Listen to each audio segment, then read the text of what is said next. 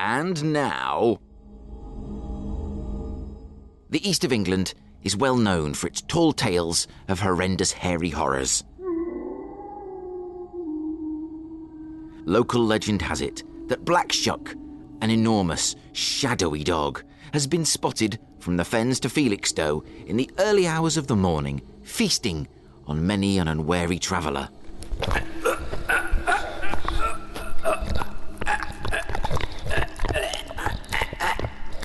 The mysterious mutant mutt has become a myth that echoes through the centuries. A Beccles clergyman penned his account of the poltergeist Pooch in 1577, entitled A Strange and Terrible Wonder.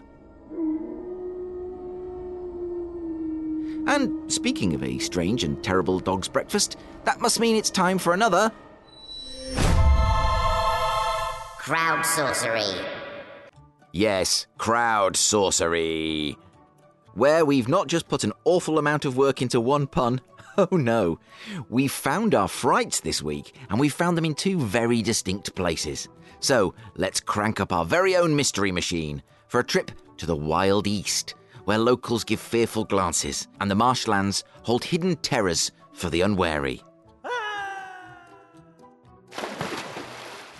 First to make the ward sign against evil is Richard Powell OBE, Environmental and Charity Advisor and Independent Chair. His perfect fright night is a full moon walk across Weaver's Way to Burney Marshes.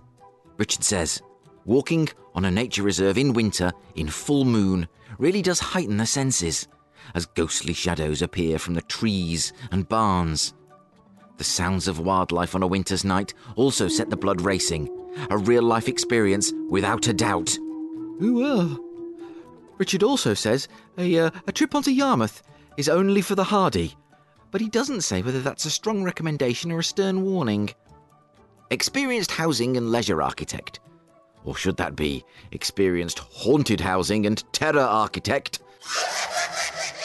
Matt Wood finds his fear in mysterious structures, with dread anxiety pouring from every stone. No, not the Palace of Westminster, but St Benet's Abbey. Set in drizzly winter twilight, mist rising from the marshes, and a shiver running down Matt's spine just thinking about it.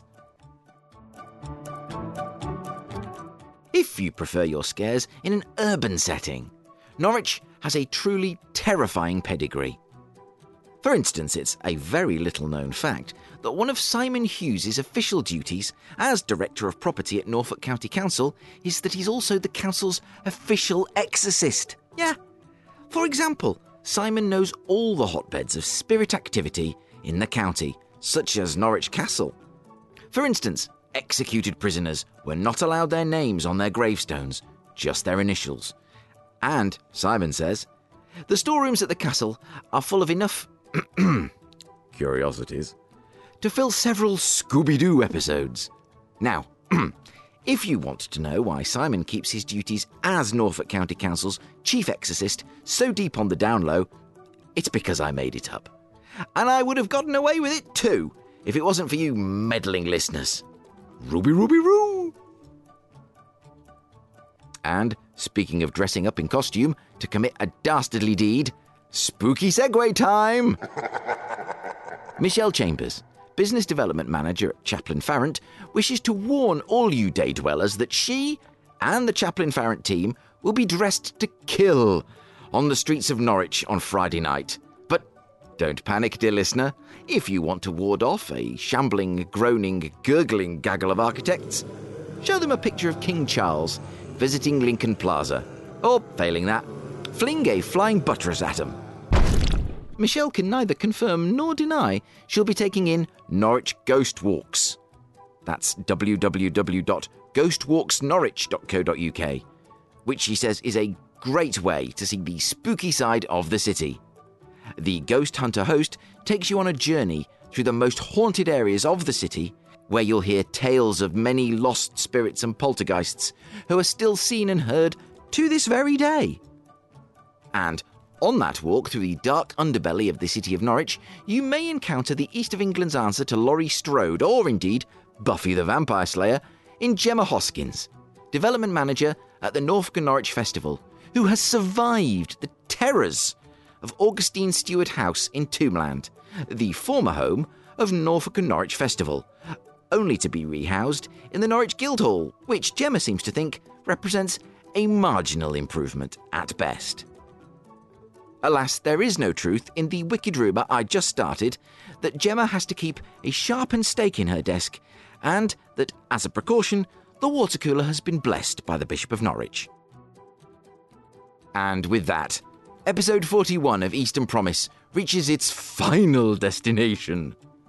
Thank you so much to Ros Bird, Belinda Clark, Fiona Lettis, Douglas Cuff, Professor Gerard Parr, and the lovely people at Carter Jonas, Ridge & Partners and Greater Anglia for supporting the Eastern Promise Great Train Adventure.